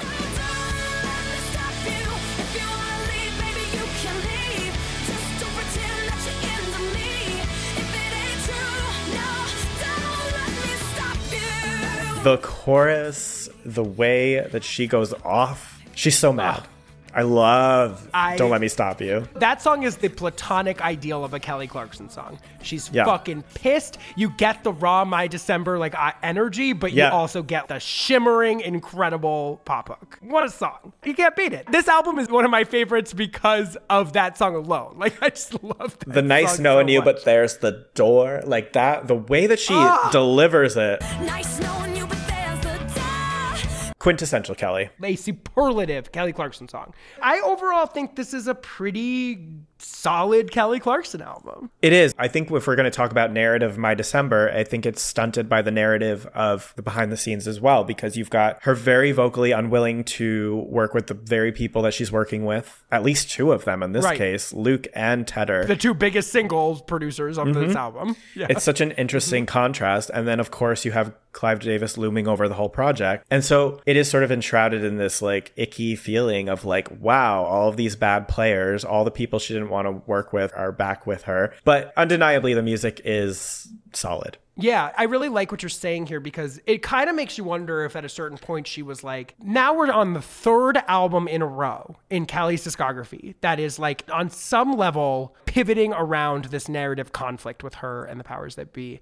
And you got to wonder if at a certain point she was like, is this what I want? Like, is this what I want my legacy, my discography to be? Because it sort of blows on one level as a fan to have to think back on a breakaway and be like, yeah, this is my favorite album, and the artist that made it has so vocally despises so much about it. On the one level, it's nice to have that honesty, but on the other level, there's a certain part of you that, at least in me, impulsively, that's like, stop ruining all of the music that I like. I love you, and I want to just like this music. Yeah, it's conflict for 3 albums deep, pretty much, if not 4. But this album does go some ways in restoring Kelly's pop career. My Life Would Suck Without You is a #1 smash. Already Gone is a sizable hit. This album isn't big on the level of a breakaway, but I think it gets her back into the radio conversation, back onto the charts, etc. So I kind of want to talk a little bit about Stronger and Piece by Piece in One World. So Kelly, coming off the sort of comeback success of All I Ever Wanted, releases 2 albums in the beginning of the 2010s. One is 2010's Stronger. The other is 2013's Piece by Piece. Stronger is one of my least favorite Kelly Clarkson albums. I feel like it's a little bit of a flat, almost like dance poppy album produced by Greg Kurstin. Ooh, yeah, I have to disagree. Okay. I mean, I don't know. I just really feel like it's a little bit missing like the edge of some of her other work. We're staunchly opposed in this one. Okay. For me, the low point of her career is objectively Piece by Piece, except for the title track. Yeah, I mean, I don't love Piece by Piece either. Yeah. She has some real killers on this album. When we talk about one of her best known songs, like What Doesn't Kill You Stronger, is up there with Since You've Been Gone. What doesn't kill you makes you stronger. Stand a little taller. Doesn't mean I'm lonely when I'm alone. What doesn't kill you makes you brighter. Footsteps even lighter. Doesn't mean I'm over 'cause you're gone. What doesn't kill you makes you stronger. Okay, but like, it's a little bit of like a facsimile of a facsimile of a facsimile of a Kelly Clarkson empowerment anthem and a facsimile of a facsimile of a facsimile of the general wave of empowerment anthems of this era, like Born This Way and Firework and We Are Who We Are. Like, it's a little bit like in that mold in a way that doesn't feel like singular to Kelly in the way that some of her pop rock anthems of the earlier times did. To me. I don't know. I guess I hear what you're saying, but I still feel like it's taken so seriously as one of her hits. No, I mean, it's definitely one of her best hits. I'm just saying that I don't know if it's like quite on the same level, or it's a little bit of an ersatz version of songs she has made before in the past that are better to me personally. Fair. What do you make of the fact that with albums like Stronger and Piece by Piece, she did sort of slide into making commercially viable music? She never really went back to making iconoclastic albums in the vein of My December Again. What do you think was the impulse behind that? Like, what shifted there between Kelly, within Kelly, between Kelly and Clive, in Kelly's goals for herself that just sort of had her fall into this thing with these albums in the 2010s where she just made basically down the middle Kelly Clarkson albums of varying stripes and shades? I just kind of feel like there was a mutual exhaustion or understanding of each other at the point where she was like, I know you need to make money, but you know what I like to write.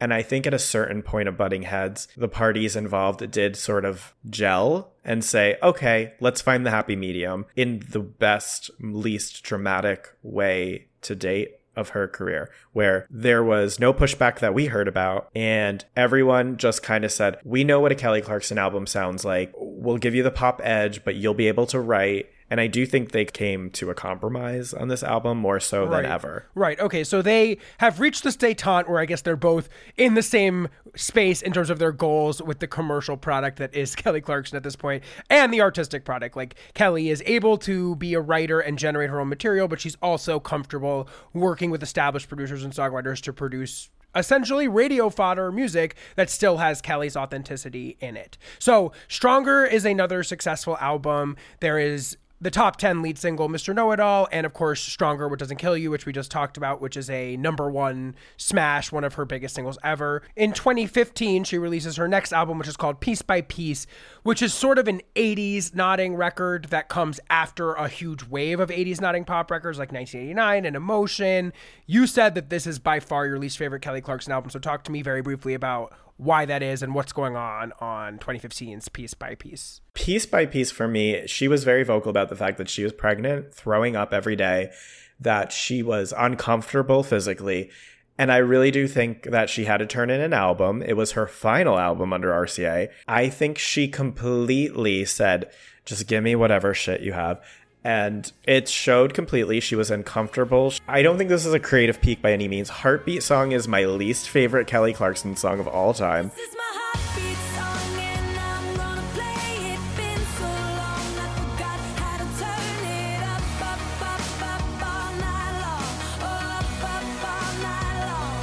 This is Hate Heartbeat Song, and the fact that it was the lead single is just unforgivable. But I will say that we can never take away the fact that Piece by Piece is like extremely important to the Kelly Clarkson narrative, and unfortunately it now has even more meaning. It was supposed to wrap up Because of You.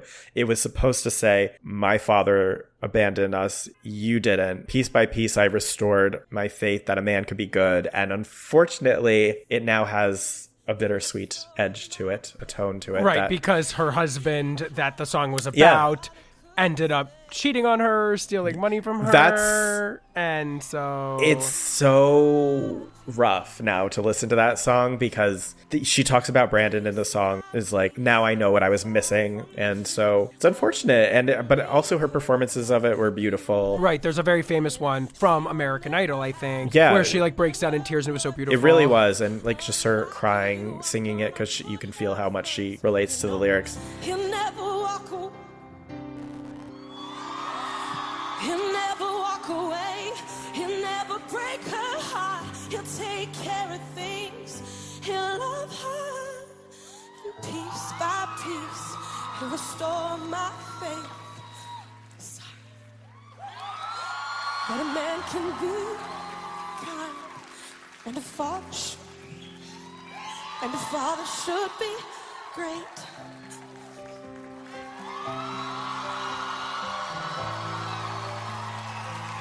And I don't want to take away from the album saying she had no creative input. Of course, like she co-wrote like a lot of these songs as well. But I do feel like it's my least favorite Kelly album, and it's just not something I return to because it feels like the final album in a record deal. So Piece by Piece, the song off of the power of that very emotional American Idol performance, goes top 10. Kelly releases her latest album in 2017, which is called Meaning of Life, kind of a return to the R&B soul vibes of her earliest work. And of course, Kelly's had a giant reinvention in recent years following her kind of epic divorce from this husband that we were hinting at earlier.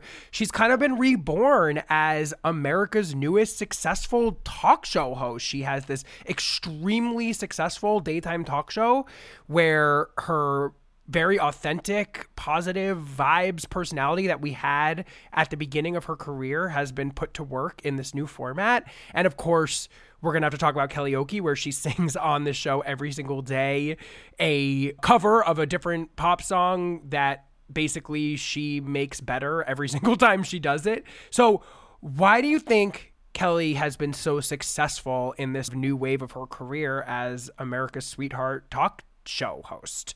Well, it's exactly what we talked about during American Idol. It's the charm and the down-to-earthness that Kelly has that can't really be faked at all. She became such a foil, a contrast to Ellen and her sort of robotic, cold, mean spirit. Okay. She rightfully surpassed Ellen just because of her very authentic charms. And the show, when I remember when it did come out, I watched it. It's pleasant because it's like a good blend of celebrity that she always wants to be your friend, and she always wants to find a cool, relatable thing that they can talk about that feels super I mean, the moments that she had with Sandra Bullock, how fun was that? That was so good. your kids have a talent for singing? They love singing? My daughter does. Okay. She has some pipes. That's it's exciting. Really, so they say it skips a gen. My parents were opera I was going to singers. say your parents were I singers. cannot sing at all. My parents were singers, both dead. It's okay. But they were I'm okay singers, with that. though. Okay, but that's cool. Wait, you don't sing? That they're dead? Or no, that they're singers. That's so sad that they're dead. I'm sweating. And then, of course, to top it all off, you have this holy opening, which is karaoke, which was, in retrospect, just such a brilliant return, a callback to why we know her. She's still doing this. She'll still sing any song in the American Songbook. And it's such a clever way of going viral every fucking day on gay Twitter and beyond. And it only really works because she actually does every single song almost better than the original version, because that's Kelly's gift. She's the most versatile singer or pop singer we have working today, and she can really embody so many different styles, and she gets to show that off now every single day on the show. And I don't talk about you on the internet. Never told anyone anything bad, 'cause that's just embarrassing. You were my everything, and all that you did was make me feel sad. The karaoke thing is such a wonderful daily full circle reminder of why we fell in love with this woman in the first place on American Idol, basically taking ownership over all these different songs and just smashing them out of the park. So she hasn't released a record since 2017. She's got this big hit talk show. Karaoke has become this huge deal to the point where they've actually started to release these songs as like actual albums, EPs, etc. It's like a fucking phenomenon. She's gone through this incredibly ugly divorce behind the scenes that I don't want to get into the details of, but essentially, like, she has to pay this insane amount of money in alimony to this guy, and he just sounds like a total fucking schmuck. We know that Kelly's best work has often come in the context of breakups, etc.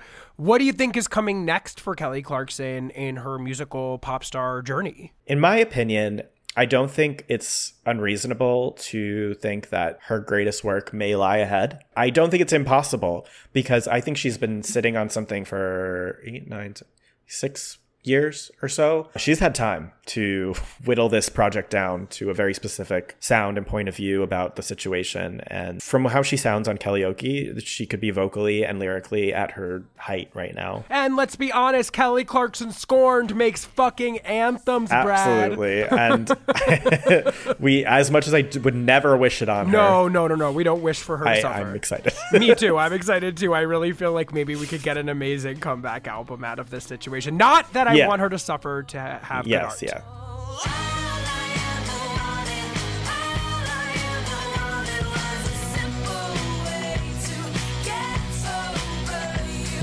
All right, so let's talk about the pop pantheon. Where, Brad Stern, do you see our girl Kelly fitting into the pop pantheon? I would probably stick her in the superstars of yore tier. Where she had a specific moment, and it's carried on as a legendary, successful legend now, but you're not going to see her on the charts like right now in a conventional sense. Yeah, I completely concur. This is exactly where I would put her too. Just to run down it really quickly, 1 to 3 albums or eras over at least half a decade that spawned numerous hit singles. She definitely has that, if not more.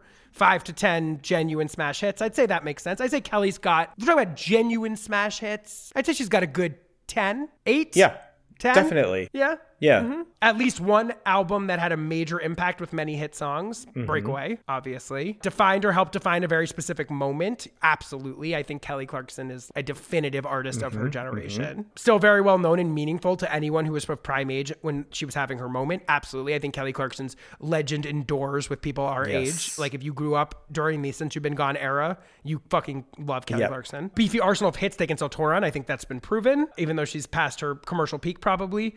Continues to make critically regarded work. I think so. I mean, Meaning of Life got good reviews, whatever. That's I think Kelly Clarkson is generally beloved. And I would also say that her albums were not so critically regarded, and they increasingly are. Like, I feel like she got a lot of that like shitty Rolling Stone 2 out of 5 kind of vibe at the beginning, and now it's like the pre-pop right. Yeah. And now there's revisionist history about it. Yeah. I would potentially argue that Since You've Been Gone like invented poptimism, but ooh. Like Since You've Been Gone is the song that people were like, this is a cool pop song that deserves to be written about critically and like. Yeah. Yep. Right? Yep. If they released an album today, it'd be something most pop fans would be interested in. I think so. Like if you're engaged in pop music, you're probably going to be like interested in hearing a new Kelly Clarkson album. We already know she had a Vegas residency, She right? was about to. It was 2020. So we are waiting to hear if that's still going to happen. We know she could. We know she could, yeah. Anyway, she hits all these criteria. I can't disagree. I think this is exactly where she belongs. Yeah, as well. absolutely. So my last question to you before we go out is, what is an underrated Kelly song? Maybe something we haven't touched on yet that we could go out on here. There is a song from All I Ever Wanted, actually, that really went under the radar. The Day We Fell Apart. It is a perfect pop song, and I feel like nobody heard it. It wasn't on the standard album. And I would also like to shout out, she had a period, my December into All I Ever Wanted, where she had some demos leak, and I have very wonderful memories wandering around Boston listening to them in college. And she had a song called Close Your Eyes, and that is really the one I want to leave off on. It is a beautiful song. It never saw light of day properly, but she was really onto something here with this track. Okay, so let's go out on Close Your Eyes. Brad Stern, thank you so much for being on the podcast. Thank you for having me. It was really a pleasure, and I'm so happy I could sing the praises of legendary Gomez. I almost said Gomez-merizing. That's another legend. Legendary Clarkson. She is truly one of our faves. I'm so happy that she deserves many hours of critical acclaim. And we did deliver. Sure did. If you break, I'll break too. When you're lonely, I hold on to you. I see you closing down, but I won't give up now. I'm gonna fight for you tonight. Close your eyes. All right, so there it is, folks. Pop Pantheon, Kelly Clarkson, a Tier 3 superstar. The judgment is rendered. I want to say the heartiest thank you to the wonderful Bradley Stern for being such a wonderful guest. Thank you once again to everyone who came out to Gorgeous Gorgeous. Please go rate, review, and subscribe to Pop Pantheon wherever you listen to podcasts. Follow us on social media at Pop Pantheon Pod. Follow me at DJ LOUIEXIV. Hop in the Discord. Let me know what you think about Kelly Clarkson, about American Idol, about my December. Let's get into a talk about it all. Check out the Spotify playlist for this and every episode in the show notes and in my bios on social media. And until we meet again, my friends, have a wonderful life. Bye-bye. I'll break too.